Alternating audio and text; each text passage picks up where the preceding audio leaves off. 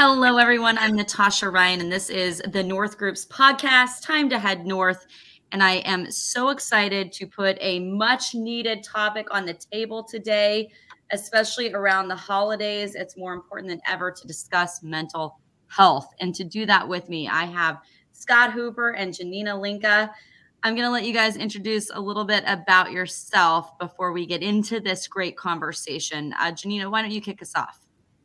All right. Hi, everyone. I'm Janina. I currently work for Crisis 24, working as an embedded intelligence analyst for a multinational beverage company based in London. And I have worked in close protection. I'm a qualified EMT, and I grew up in South Africa and studied there as well. Big mental health advocate and very interested in taking this discussion further. Thanks, Janina. Scott? Yeah, good morning. I am the Senior Program Manager for At Risk International. I currently sit on an embedded team in Seattle. 15 years in the military, 2 tours in Afghanistan, and I was a cop for about 4 or 5 years. And then I moved out to Seattle and been out here since 2012. Nice. Okay. And of course, I'm the VP of Communications, hence the podcast hosting. And I would like to point out, Janina and I were chatting. If you're watching, this is not a virtual background. This is what it looks like right now. So that's why I put the camera this way to frame the beautiful winter wonderland that is north of Seattle right now. So to give our listeners and viewers a little bit of a background, if you didn't make it to IPSB in Vegas this year, Janina took the stage and by far was, in my opinion, one of the most talked about panelists there, because she put a spotlight on mental health within an industry that typically hasn't openly talked about mental health and the devastating effects that can happen when you don't treat mental health or get help for yourself when you're struggling.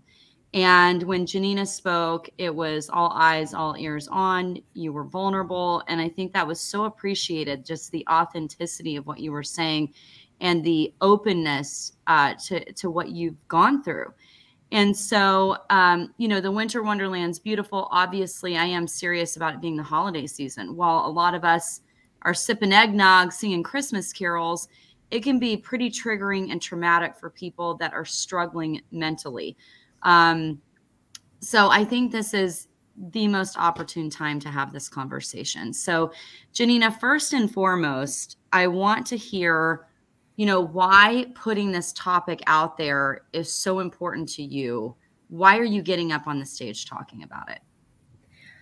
So I need to give the credit to Chris Story from the board of directors of the board of the IPSB.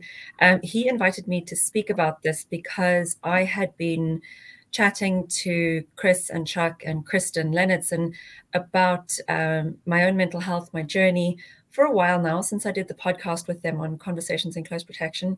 And he invited me to come up and talk because he thought I'm open and available to talk about my story. I have no qualms in putting myself out there.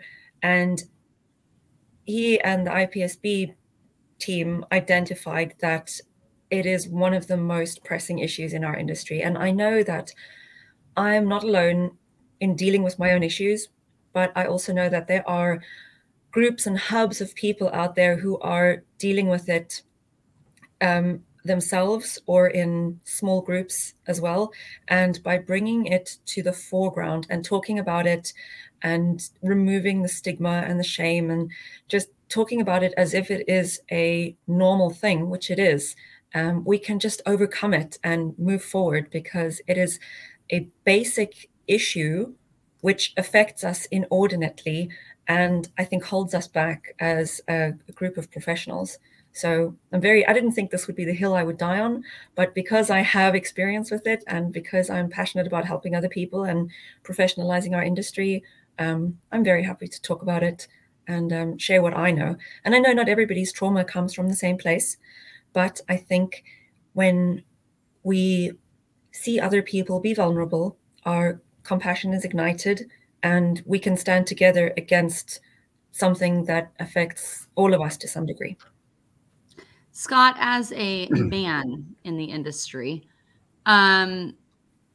it's no secret a lot of EP guys, especially, they feel like they need to keep up this persona of nothing can affect me, strong warrior type. Are you seeing more men put this on the table as well? In a roundabout way, yes. And when we do medical training, we talk about TBIs a lot of times. A lot of folks in our industry have done 4, 5, 6, 7, 8 tours in Iraq and Afghanistan. They've been blown up a ton of times, loud explosions next to themselves. Yeah, it's being discussed, but in a roundabout way of traumatic injury. I think it's just now starting to come into light now with groups like VETS, Veterans Exploring Treatment Solutions. What's happening is there's small groups like Janina saying, there's small groups that are starting to say, okay, enough's enough. Mm-hmm. We need to do something. There's a lot of talk with,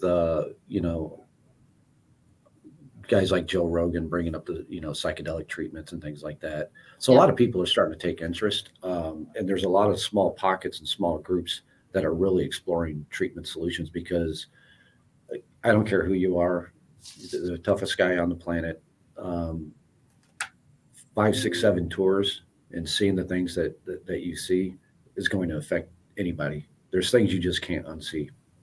That's the thing. You can't unsee things. And we did, to put it in perspective, if you've never served, I haven't, my dad did, but I did a podcast with someone that teaches at West Point. And he said, I think about it this way.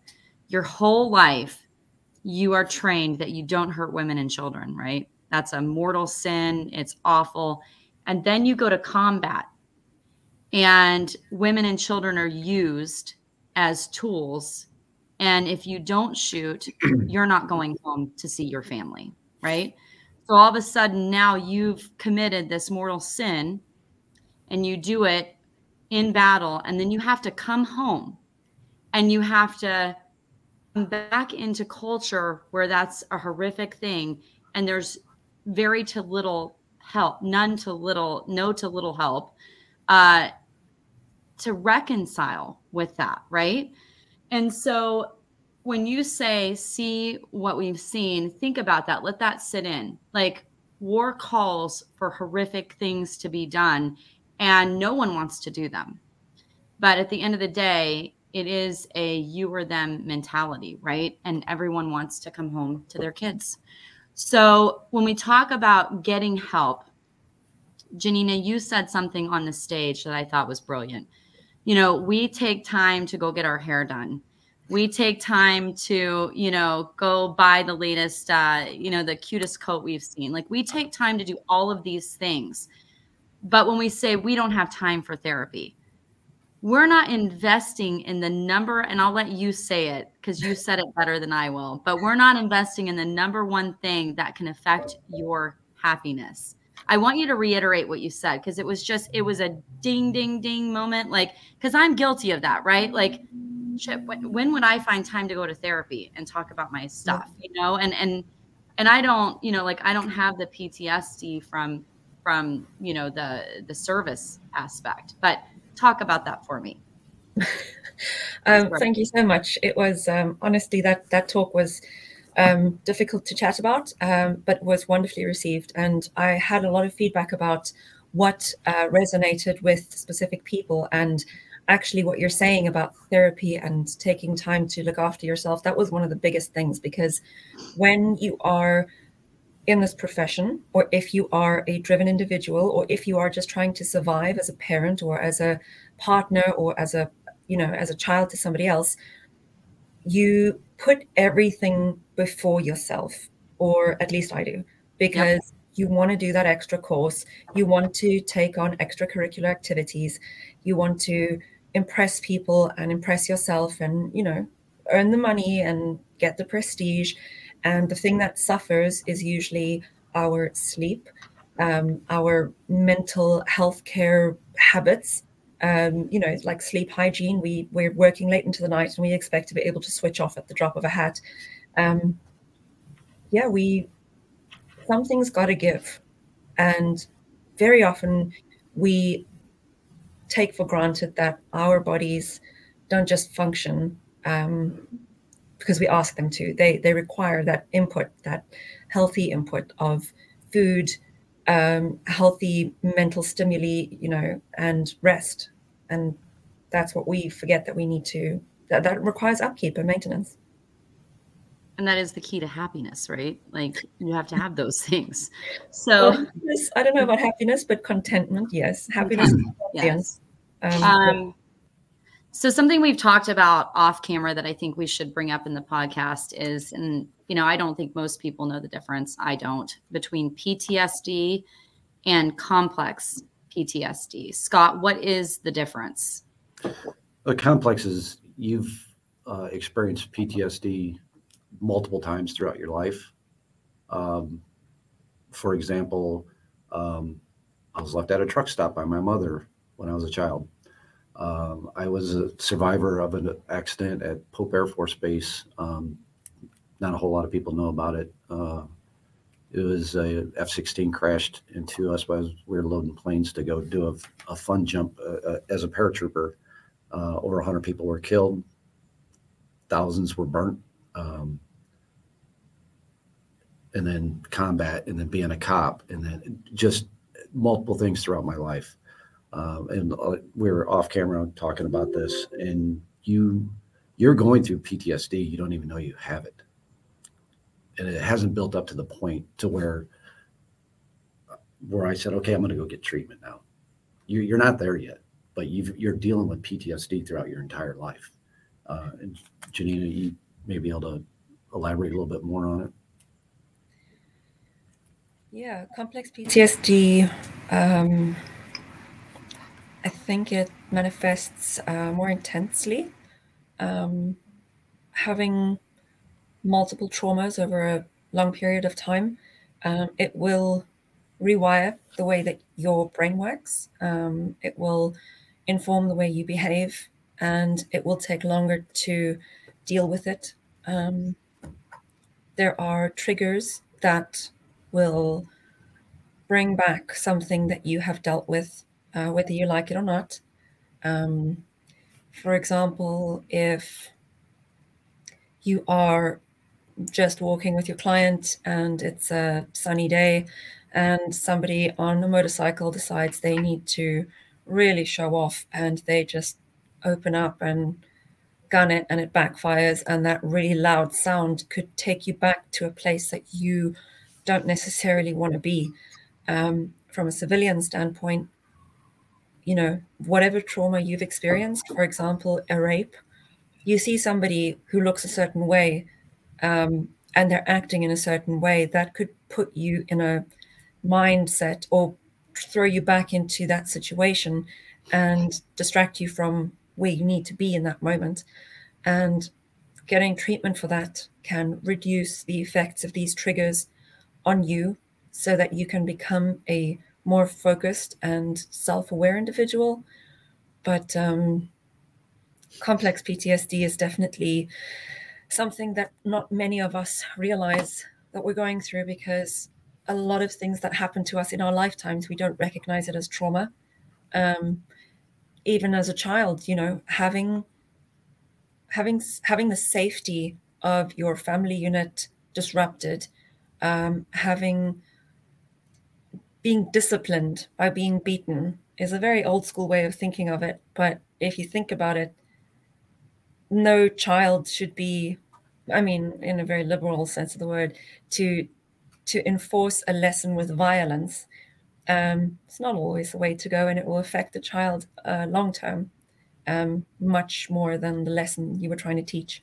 So being self-aware and recognizing when things are not quite okay, and when you're not okay, you're not supposed to live in fear or in sadness, or you're supposed to be having fun. And if you're not having fun, then you could maybe take some time to look at what's distracting you from life, from being present entirely. I don't know, Scott, did that? Yeah, you hit it on the head. Scott, how hard is it to fight through triggers?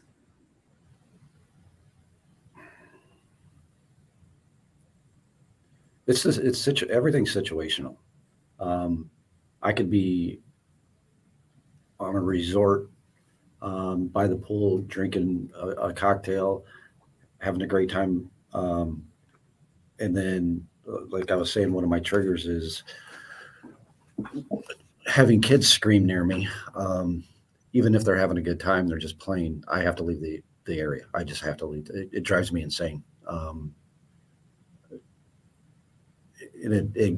It'll grab you in the most inopportune time too.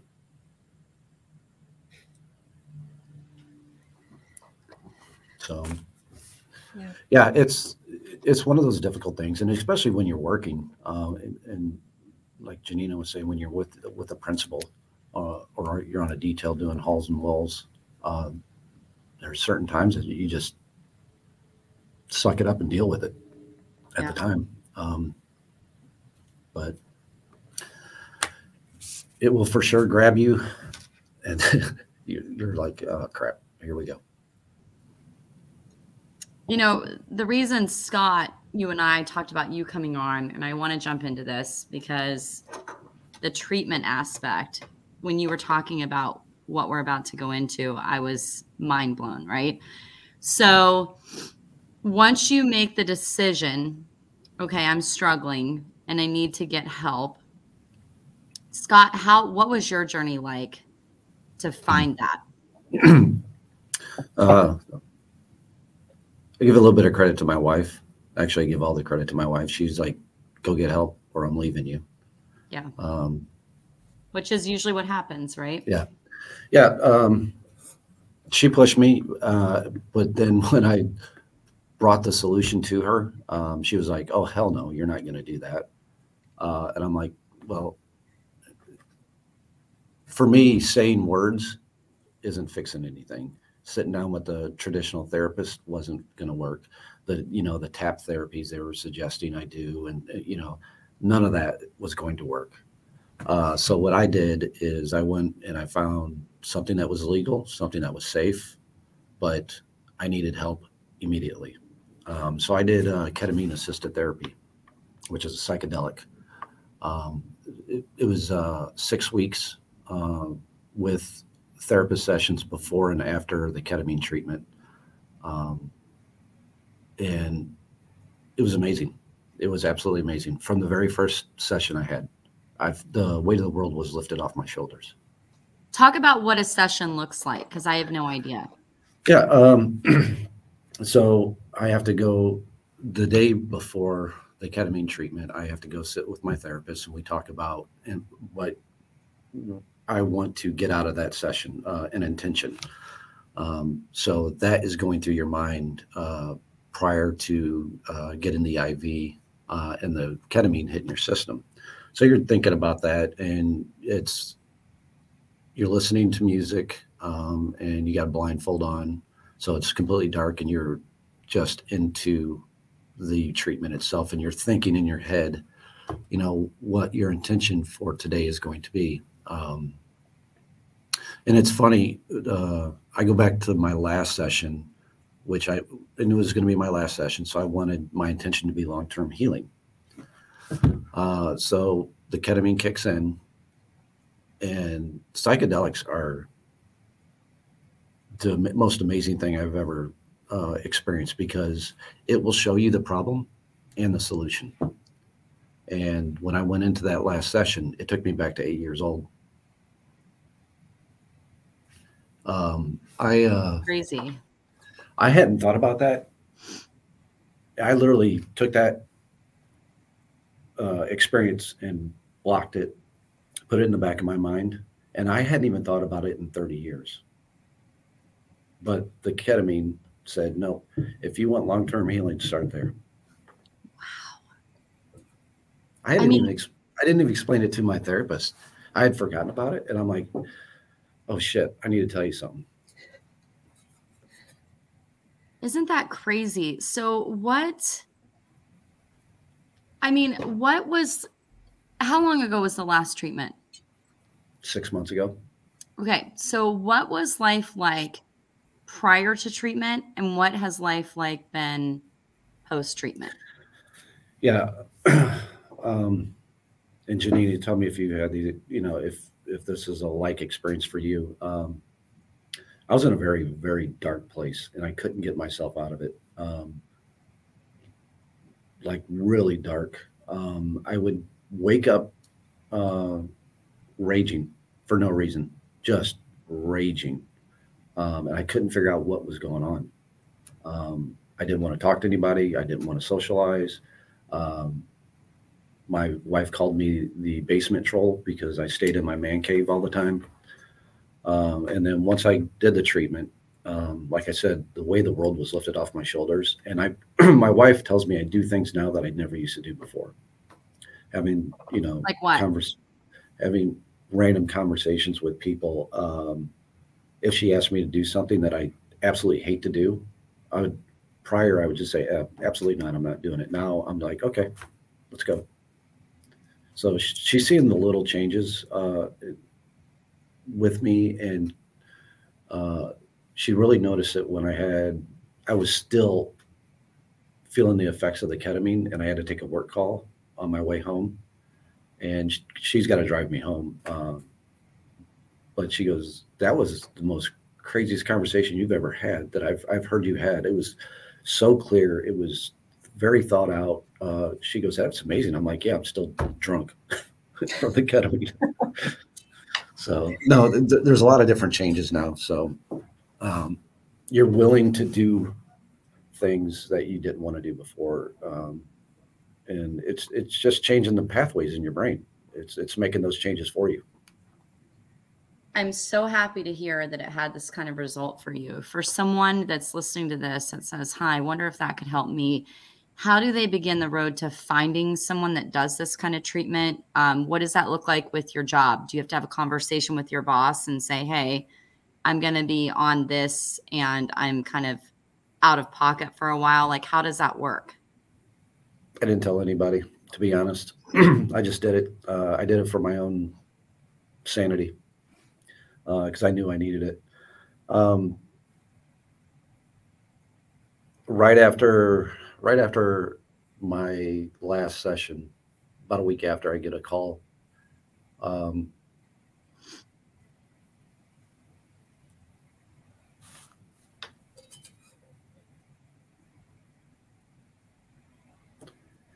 Go ahead.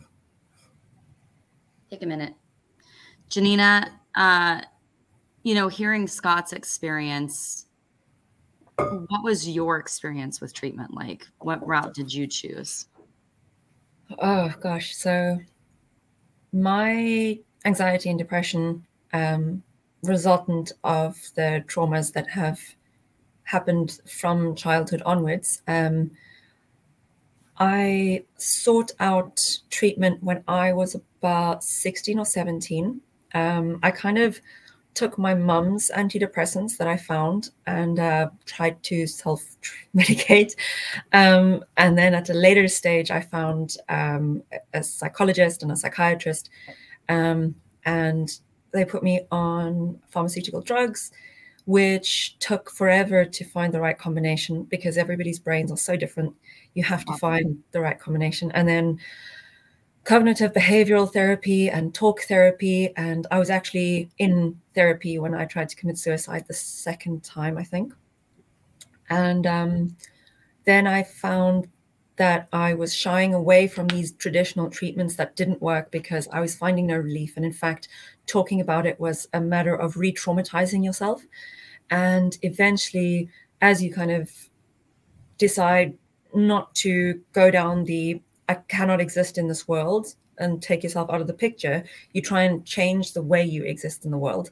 So I kept on researching treatment methodologies, and then eventually I came across the EMDR, which is eye movement desensitization and reprogramming.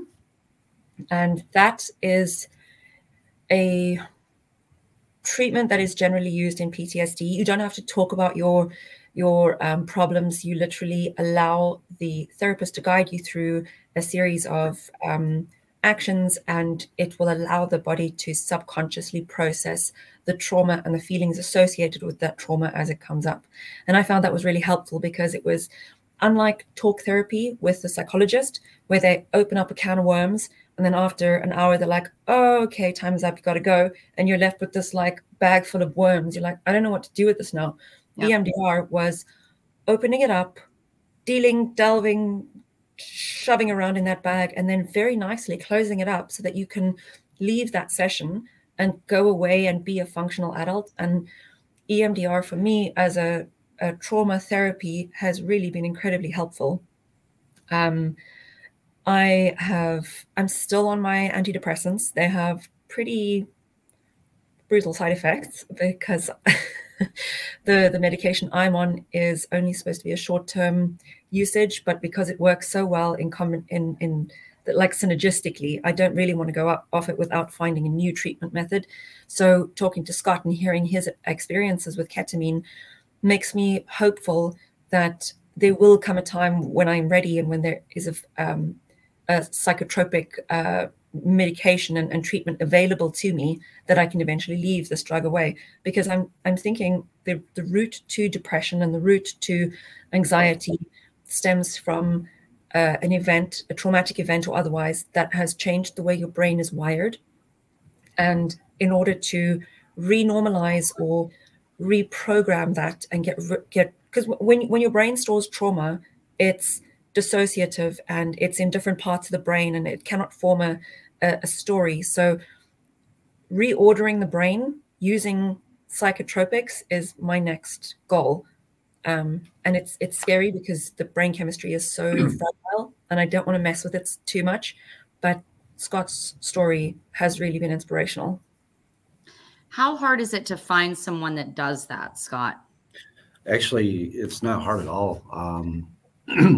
More and more states are starting to bring psychedelics into the realm, and the VA is also doing it as well in short little, or it's dependent on the individual and the state.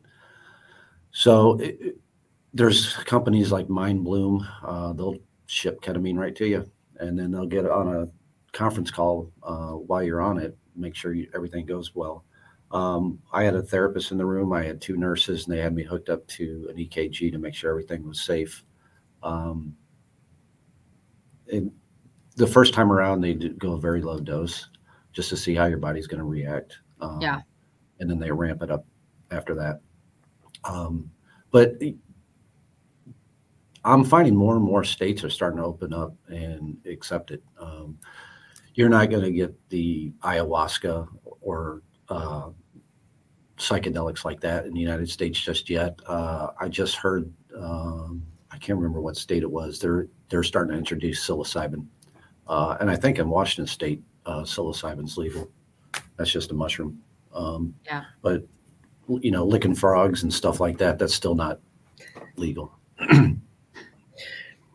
Is it expensive to get this kind of treatment? Yeah. To be helpful, if you're going to look at it, call your insurance company. They will pay for the IV, the nurses, the EKG. They'll pay for a portion of it, but they won't pay for the ketamine yet. And it depends on your insurance company. Each insurance company is different, and they will work with you to cover it. It is around six grand for me. Okay. But your insurance will cover a portion of it. Okay. Like I was saying earlier, about a week after I got done doing my session, I had a really good friend commit suicide. I'm sorry. He was experiencing the same things I was.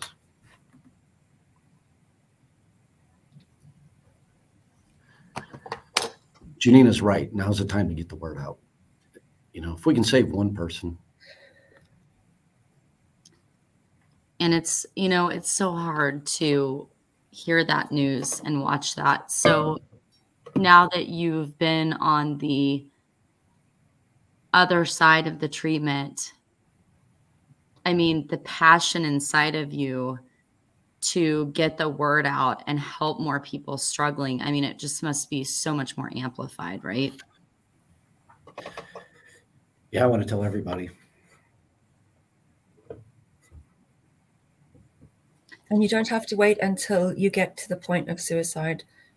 That is the final point, and it's a final point you don't want to realize. You want to act when you realize things are starting to circle the drain, and when things are starting to become unmanageable, and when things are, you're just letting things slide. Like life is juggling glass balls, and some of them are glass, some of them are plastic. But when you're letting too many balls drop, that's when you need help, not when you're sitting in the corner with the balls broken around you, and that's where, asking your employer or talking to your employer about taking time off to do these kinds of treatment, that's where employers need to start realizing that this is very simple employee assistance. This should be covered by either the company or your company's medical aid.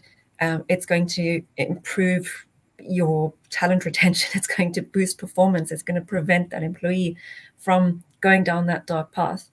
And it's incredibly brave of Scott to stand here and say, he did not tell anyone or ask anyone. He just did it, and he did what he needed to do in that moment, and it turned out incredibly well. And it's brave. It takes incredible courage to advocate for yourself.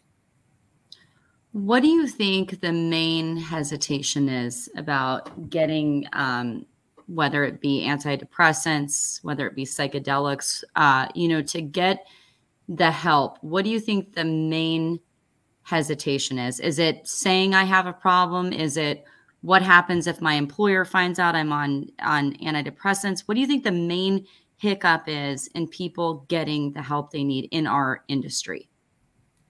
Scott and I were talking about this. I'm sorry, Scott, go ahead, because you know exactly what I'm going to say. I think it's twofold on the EP side of the house. Everybody is strong-minded individuals. Most of the folks have been through horrific things themselves. They can get through it. So there's that portion. And then there's the stigma of, hey, I'm taking an antidepressant and I'm carrying a gun, and I have my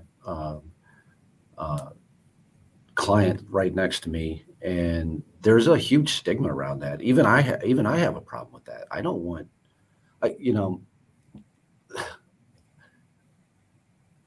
if I know somebody's on a substance, even though it's helping them and it's not affecting their lives one way or another, there's a stigma of the principal's right next to me. I have to protect the principal, and I know this guy or girl is on this. I don't know if I want them in that situation. So there's a stigma around that.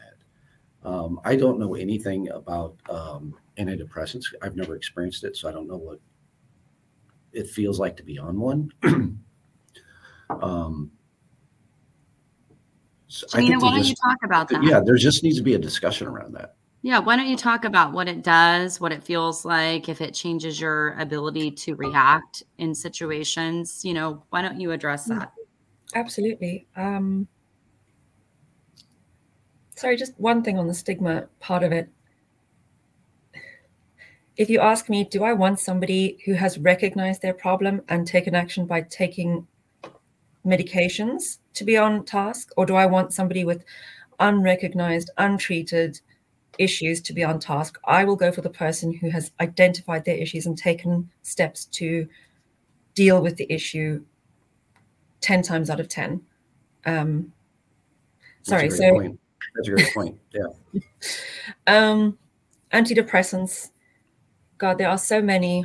And the tough thing is I only came across the right ones when I self-admitted myself to a mental health clinic for 3 weeks.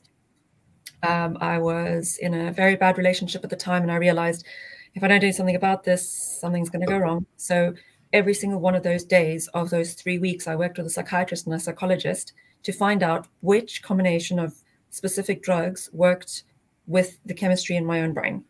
And I know that it's not an option for everyone, But taking drugs is taking pharmaceutical grade drugs to treat mental illness. It's a matter of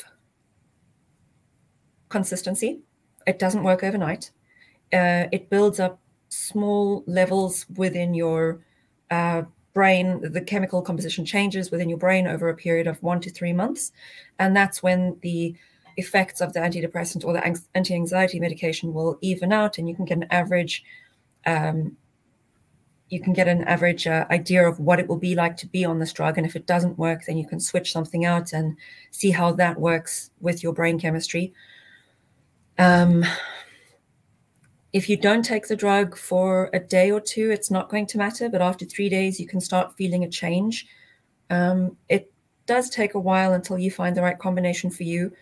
And I think it was Desi Maynor on the podcast who said consistency is the best attack on resilience. And to be consistent in your pursuit of getting better, no matter what you use, that is the best way to go about it. And if you need to get pharmaceutical drugs to sort out yourself in this immediate moment, then be consistent in finding the right thing. Don't be afraid to trial and error a bunch of different drugs under the supervision of a psychiatrist to try and find the right one. It's sometimes hit and miss, but when you get the relief you need, you realize that you can see in color again. You wake up not wanting to not exist. You look forward to something else besides the next meal. You don't look at every high building as an opportunity. You start having relationships that mean something. They're not for someone else, they're for you. You don't sacrifice yourself for somebody else's happiness. Being on antidepressants for me has meant the desire to make a difference and to create a legacy and to be something to somebody or to some other people besides myself. And it's also I recognize it's not a long-term thing, but it's definitely helped me in the midst of a crisis to survive long enough to make a long-term plan to get out of that crisis later. When you talk about the drugs being trial and error, just from personal, past situations that I've had, I found that to be with therapists too, right? Mm-hmm. Not every therapist is your therapist. Like that's trial and error too. There are people that specialize in different things, and you may have to try on a few before you find someone that can actually help you. I want to go back. You said you don't see every high building as an opportunity. I want to talk about this because, again, that when, we see suicide, we see it in our veteran community, and it's heartbreaking. And sometimes people have a comment like, man, they had kids. That's so selfish. How could they do that? Right. So I want to bring people to a point of understanding what it's like in those moments where you see that high building and you think, I can't do this anymore. Like what is in your mind at that moment? Janina, you are a suicide survivor. What was going through your mind in the moment you attempted? And I know this is a dark place, and if you don't feel comfortable going back there, I'm totally understand. But I want to try to get people that are maybe a little critical and judgmental to understand the point of desperation someone's at when they make that attempt.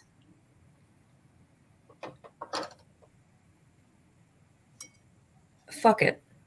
That's what goes through your mind. Fuck it. Fuck this. Fuck everything. Fuck you. Fuck the world. To put it bluntly. Well, that's what I'm looking for.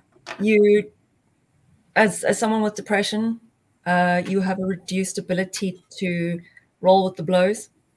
And there comes a point where you're like, I can't do this anymore. I can't be something to anybody. I can't even look after myself. I can't wash myself. I can't feed myself. Just fuck it. Let's just end it all. And if you believe in reincarnation, let's respawn in another life. Or let's just go to heaven already. Or hell, whatever. And that's an option for people with depression. Sometimes if it's that bad, it's an option. So building up your resilience towards being able to, deal with stuff so that it doesn't become the straw that breaks the camel's back. Yeah. Scott? So, my friend that committed suicide, when I was at his wake, I was talking with his wife, and they were having the same conversations me and my wife are having. The same exact conversations. And I kind of look at that twofold of I wasn't there yet, but he was, and he had two young boys. But he was at that point, and it was just mind blowing to me that they were having the same conversations we were having, and he was just at a different level than I was. He was at his end, and what gets me, and the reason I want to do this now is, if I could have talked to him 1 week earlier and let him know about my experience, it may have saved his life. It gave him another option, another out than suicide. So that's my regret. I hope you don't carry that with you, because you're doing. It helps doing this. Yeah. To get the word out to the community. Yeah.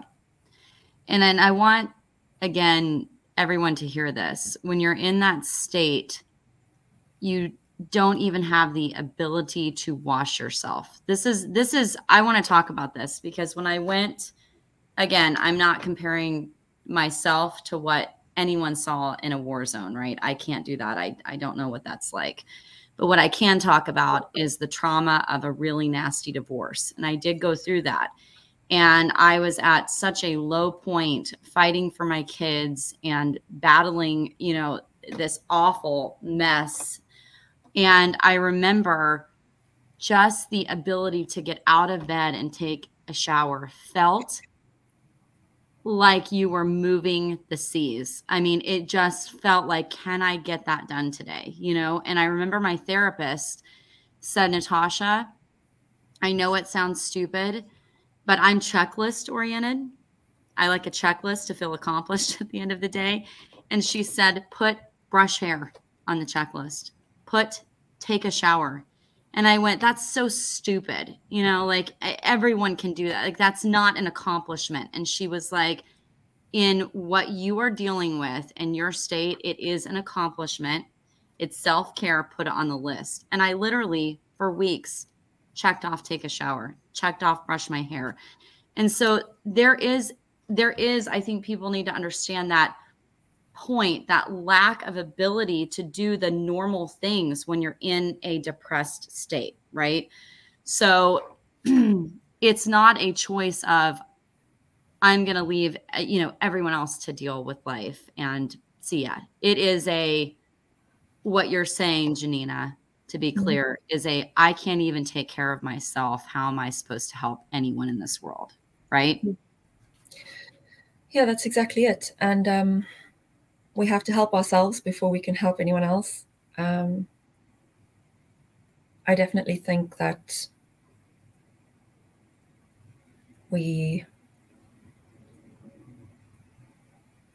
sorry, next question. You're fine. So Natasha, when you're talking about getting the word out and everything else, your podcast with Laura Hoffner, I thought about something during that, and I love your podcast, how you do this, because as I'm watching the videos, I want to interject, but I can't interject. But it's just a great conversation piece.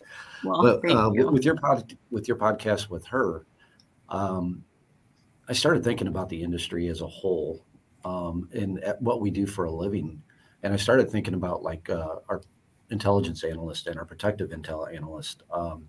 Especially if they're in the dark and deep web all day long, what that toll takes on the mind. And let's be real. We deal in chaos every day, and we look for chaos even in the dark web, to find the threats and everything else. And that's got it. I think she said she spent a week watching beheadings. Yeah. Yeah. That's got, you can't unsee that stuff, and it takes a toll. And for the industry to start leaning into this and really helping their people, they have to realize that what we do for a living takes a toll on everybody.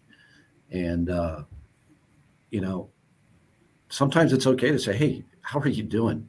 You know, let's get you out of the dark web for a couple days. You know, get their mind right again. And, you know, I will tell you, and Laura and I talked about this. She was reluctant at first to even post the article, because that podcast spun out of a conversation we had about an article that she shared on her LinkedIn feed, a RAND article about the trauma that Intel analysts experience. And then she said, screw it. I'm going to talk about it, and I'm going to go on a podcast and talk about it. So it's, you know, it's steps like what everyone is taking, and more people, if we could just get a stronger force. And then it's what you said, right? Then we have to have the employer component where there's empathy and compassion and a duty of care for the people that experience this horrific stuff, right? I can tell you, when we say you can't unsee it, part of the reason I left the news business is because you'd go to these scenes, like back in the day before there were PIOs, when the cops would call you and tip you off and you'd go chat on the sideline. And because they felt like, okay, especially in small town America, you're one of the only people that is also privy to the horrific details of the crime scene, right? So then they start sharing more than is in the criminal complaint form. And while I saw murder scenes and bodies, you know, the stuff about kids, especially for me, like reading what happened in detail and then hearing the cops talk about it, I didn't even, you know, there were crime scene photos, but I typically didn't go that route. I couldn't, you know, but even envisioning it in my mind, like how you envision a book and the characters, and seeing that faux scene that I painted just from reading the details stayed with me for decades. And I didn't even see it or commit it. And I just can't imagine the pain of having to actually see the site, right? Like the actual scene. So from an outsider perspective, knowing everything that the community does and the sector does, my deepest hope is that there is an acknowledgement of what folks do in this industry is hard. It is hard on the heart. It's hard on the mind.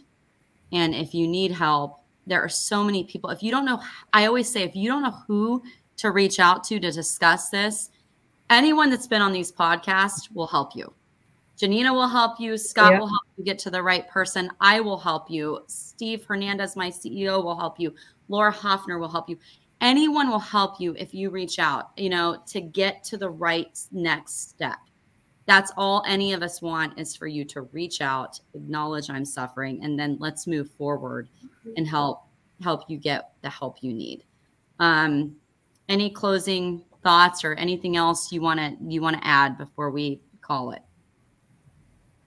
Yeah, I think it's important to look at the workforce, EP protectors, employers, everybody as individuals. Sometimes the trauma that we experience is not necessarily one that we cannot forget, but one that our minds shuts off because it was so much, and we behave and act in a way that we don't know is informed by our previous traumas. The mind is an incredibly complex organism, and we have to be careful with it, and we have to rely on the strength of it, and we have to rely on our own resilience and believe that we can get through anything, because even if we don't see it in the moment, we can. And we are our greatest enemy and our own greatest cheerleader. And how you show up is a decision that you make every single day. And one thing that I live by is the phrase, you can do hard things. You can get through this. You can get through anything. You can do hard things. Yeah, that's it from me, really. You can do hard things. And there is light at the end. There is light at the end. Always. Scott? Yeah. So on top of the therapy, I did a half-century checkup with labs and all that stuff. And I started putting the pieces together. Is the mind and body worked together. And I was finding things in my labs that was contributing to a lot of what was going on in my mind. I found out that my DHT levels were off the charts for some reason, which was causing me to rage. That's what my rage was coming from, was high levels of DHT in my system. So I had to figure that out through my doctor as well. So not only, going to a therapist, whatever you want to do. If you want talk therapy, if you want, SSRIs or psychedelic, whatever you want, just get therapy. And then also get with your doctor and check your labs, because that could be contributing a lot of what's going on inside your head. That's a great point. And again, I think everyone should have a therapist. The world would be great if everyone had someone to just go ping all their problems to, and then, and talk it through. And so, it worked for me. Scott, I hear you went a different route. I encourage everyone to seek, whatever works for them. And I think the industry is starting to turn that corner. I'm seeing more and more conversations. I had a great conversation with my employer. He was amazed, and he's got my back. That's awesome. I love to hear that. Hey, I can't thank the two of you enough for once again being vulnerable, being real, putting it out there. Having this conversation is so important to just empowering other people that were in the spots you were in, reach out for help. So that is our goal. Again, time to head north. The other podcasts we were talking about, Intel Analysts and Mental Health, that's on our website, tngdefense.com. You can find that. If you just want the audio, of course, Spotify, Podbean, iTunes. Thank you, everyone, for listening. Reach out if you need it, and we will see you soon. Thanks, Scott. Thanks, Janina. Thank you. Thanks, Natasha. Thanks, Scott.